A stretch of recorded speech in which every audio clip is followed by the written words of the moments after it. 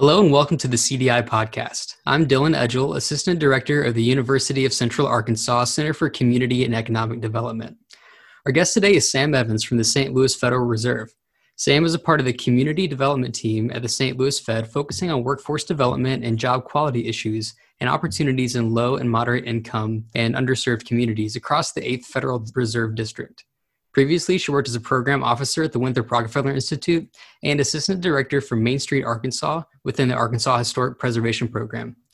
Evans is active in a number of community organizations and serves on the advisory board for the Community Development Institute here at UCA. She holds a professional certifications in community and economic development and a certificate in strategic doing. Sam, welcome to the podcast. Hi, Dylan, and thank you for having me this afternoon. It's such an honor to be with you. Well, to start us off, can you just tell us a little bit about your career and how you got to where you are today? Well, I'd love to weigh in on that, but let me make sure to do our Fed disclaimers so to know that my answers today are my own and do not necessarily represent the views of the Federal Reserve System or the Federal Reserve Bank of St. Louis. I really kind of just want to start out and just kind of let everyone know about the Federal Reserve Bank. Yeah. And so for those that may not be familiar with the bank, we are the central bank of the United States. We have responsibility for monetary policy, which you can kind of think of that as maintaining, full maximum employment, as well as maintaining stable prices. We are also responsible for the supervision and regulation of banks. So trying to make sure in a couple of ways that the money that is kept in banks, that it remains secure. And then also the banks are being responsive to consumers. So by ensuring that there's fair access to credit and that banks are meeting their obligations under the Community Reinvestment Act, which is essentially asking them to invest or to lend and provide services back into the communities at a proportionate rate that they're receiving deposits from that community. And so what a lot of people may not realize is that there is a community development function within the Federal Reserve that's really working. We work really hard to promote economic resilience and mobility for those that are low and moderate income, so low income, underserved, under-resourced areas, and individuals. And the way that we really think about that at the Federal Reserve is really looking at like economic growth, while we understand that not always happen proportionally in every neighborhood or every region, or even every household, right?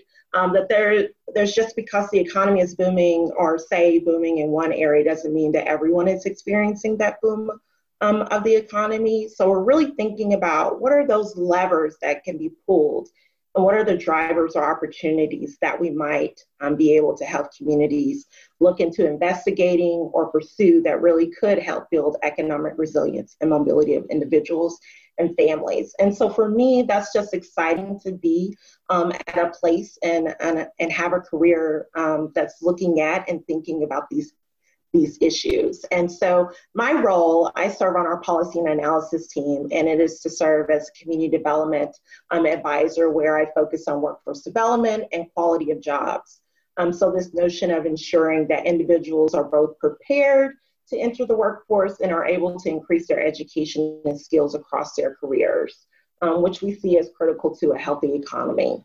And my career projection into that, early on in my journey, I always knew that I was going to be a public servant. I always knew that that's kind of where I really wanted to be, is really thinking about how to build up my community, how to build up those that around me that may not be in a position to do for themselves. And so I really thought about that, and it started with looking into a bachelor's degree, and I did that at Spelman College, and then matriculated onto the University of Minnesota, where I started urban and regional planning. And that really took off due to thinking and being a part of community events in my own surrounding community where I had lived at the time. And seeing how urban planners were really at the forefront of really thinking about how communities are activated, how community members are activated to being able to make a change in their own communities. And you can actually see it, you can feel it, You could even taste it at times. And so that's where I really started to really study that. However, I will say that studying community development and urban planning is a lot different from doing, right? And so it was through my doing of community development throughout the various jobs that I've been able to have, to where I've been able to really look at and think about how our communities mostly impacted. And then it led me on to be thinking about how policy really is at the intersection of being able to help to influence communities and what they're able to do both in the short term, but then also in the long term. And so that's where kind of like my career projection has kind of taken place. And I'm working with some amazing individuals in our community development team to be able to do that. And kind of moving off of that, I want to talk about workforce development with you. So what do you think the future of workforce development looks like? And how have you seen communities kind of work towards that future as we're moving into the 21st century? Sure. So we've been able to look at this at the Federal Reserve system and definitely at the Federal Reserve Bank of St. Louis. We've been intentionally looking at and studying this, like the future of work for a number of years. Even just this recent research from our St. Louis Fed economist, Sung-Ki Hong, that really discussed the potential impacts of automation on the labor market. So in which looking at, the description of how automation is replacing jobs in the manufacturing sectors, and how even he highlighted how 60% of jobs within our district, which also includes Arkansas, face potential for automation over the next 2 decades. But in light of this risk of automation over the next 2 decades, we're actually seeing that there's also opportunity, right? That their automation and artificial intelligence-based technology could alter the workplace, creating a hybrid model with humans and AI working alongside each other. And these changes also result in the creation of jobs, actually. And so employers, job seekers, regional policymakers have the chance to respond in a way that propels them to meet both immediate and future needs for maximum workforce productivity. Recently, back in February, worked with a colleague on creating and talking about this very subject. And so we really looked at, seeing communities create accessible career pathways that connect underemployed and underserved workers to technology sector opportunities in ways to where employers are looking more at the skill, not just at the certificate or the degree level of hiring. Also seeing, for instance, nonprofits that have done at no cost to individuals, providing job-focused curriculum to train driven learners while also connecting them to paid apprenticeships and job opportunities with employer partners.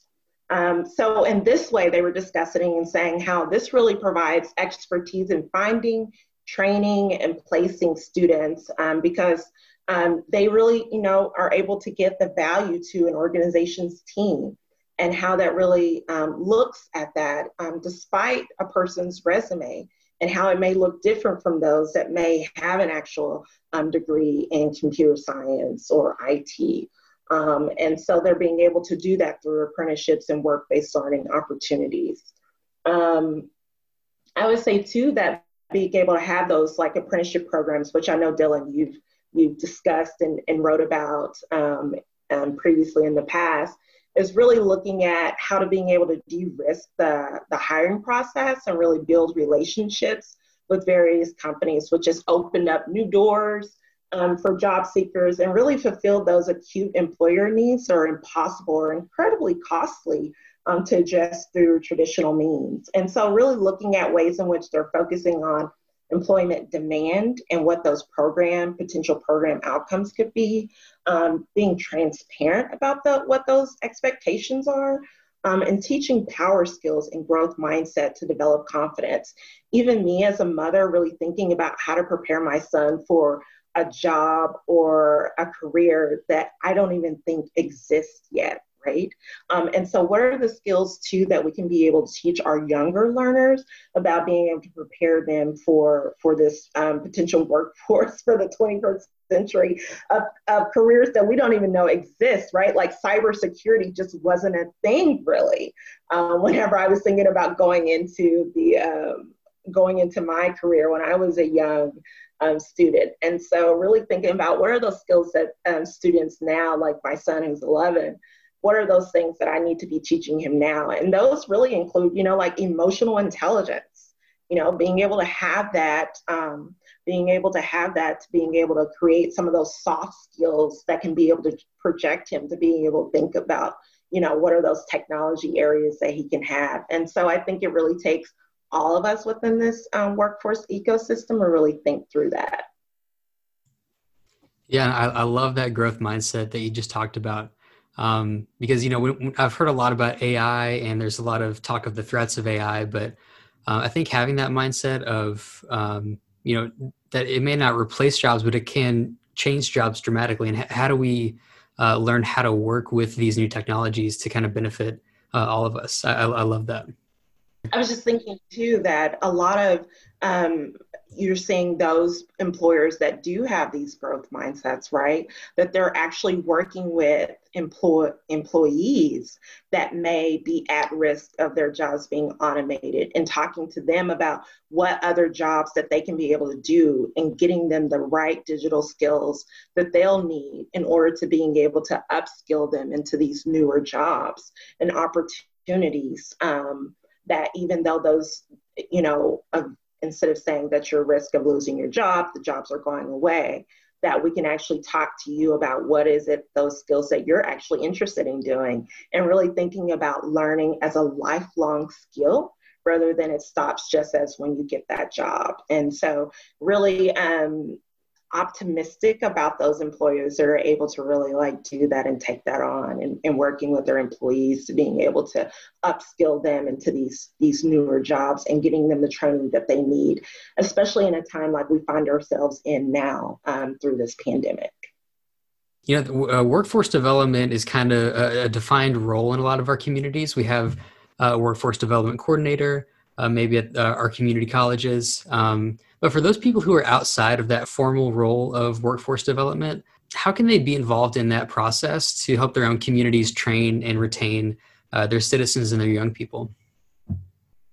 Yeah, sure. That's such a great question, because for a lot of folks, they may not see themselves actively participating in that ecosystem that build up their workforce in their communities, and really seeing these in small and mid-sized communities to where actually we all have a role to play, right? And being able to help people to have those assistance, things that they need to being able to not think of just a job, but actually having a career and getting them through a pathway to being able to have success and being able to provide for their families and stay and retain into these small and mid-sized communities, right?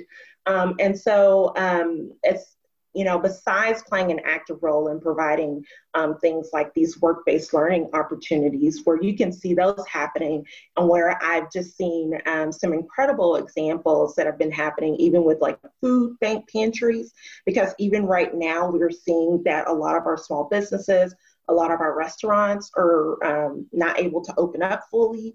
And so being able to provide opportunities where those workers can being able to earn still a living and being able to serve their communities at the same time. And so working at food pantries and things of that nature.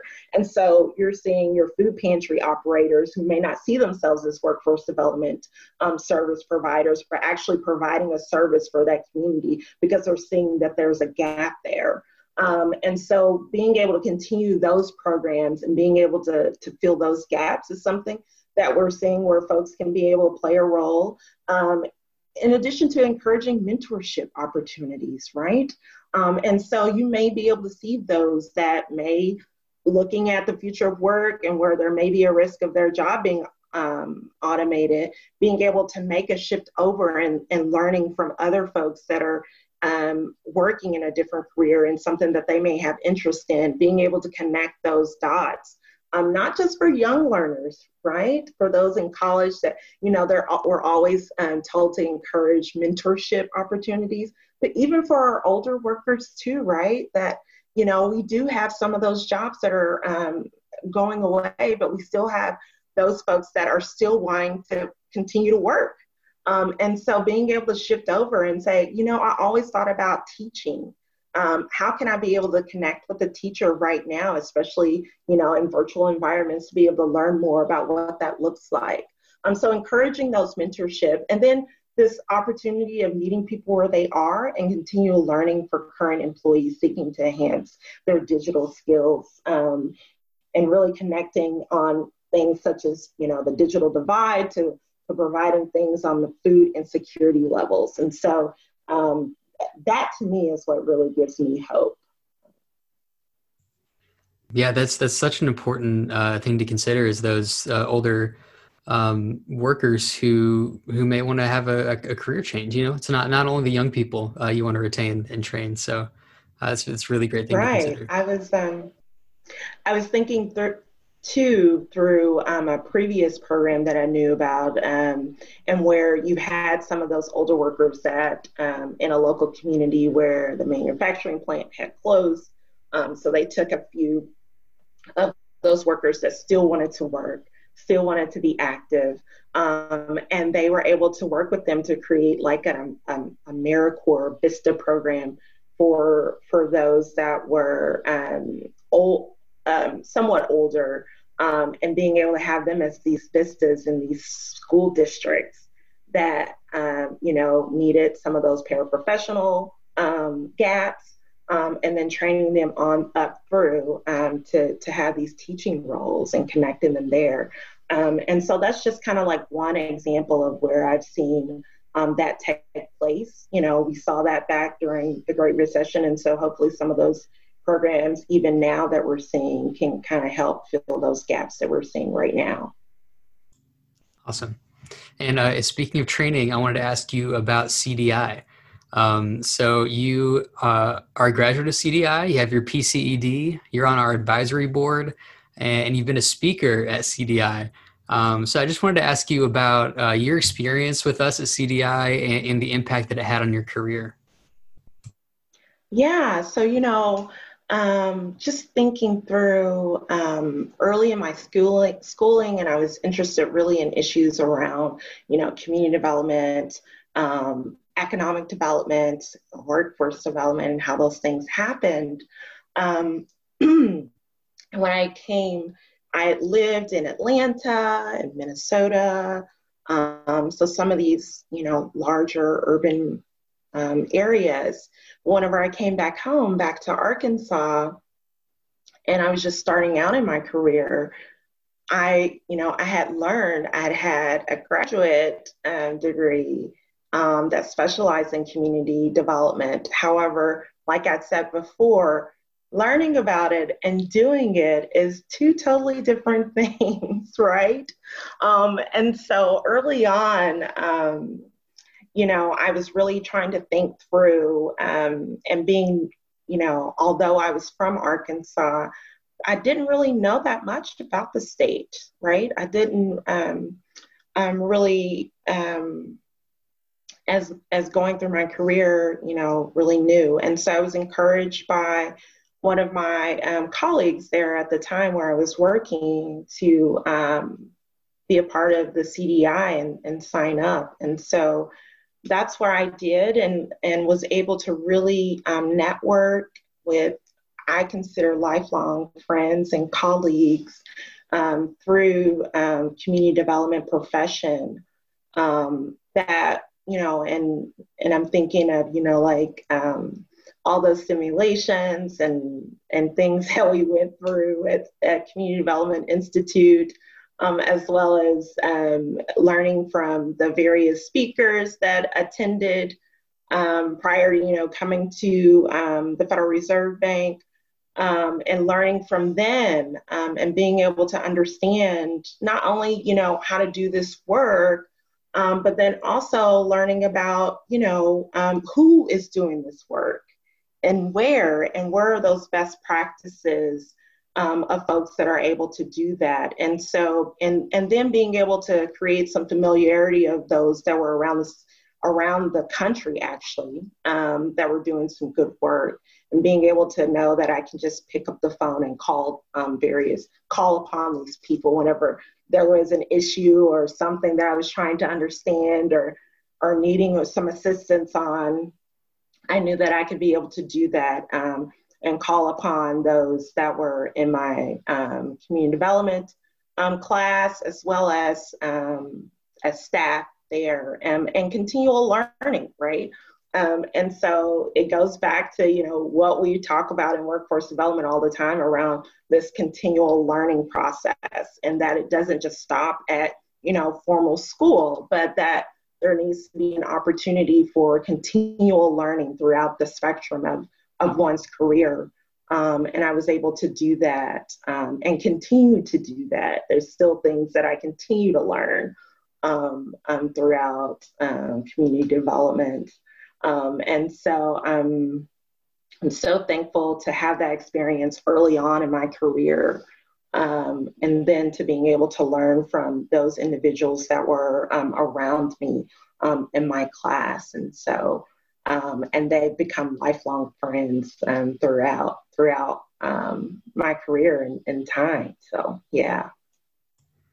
That's awesome. And I am looking forward to having that experience as well. I was supposed to already have had my CDI experience, but COVID kind of stopped this there. But I'm very excited to learn from you again at CDI next year. But Sam, thank you so much for joining us on the podcast today. We appreciate all the support you've given us and everything you do. And your work with the St. Louis Federal Reserve is incredibly important as the nature of workforce development continues to evolve as we move into the 21st century. On upcoming episodes, the CDI podcast will feature CDI graduates and participants, community partners, and community and economic development experts from across Arkansas and the Mid-South. We hope you join us next week on the CDI podcast.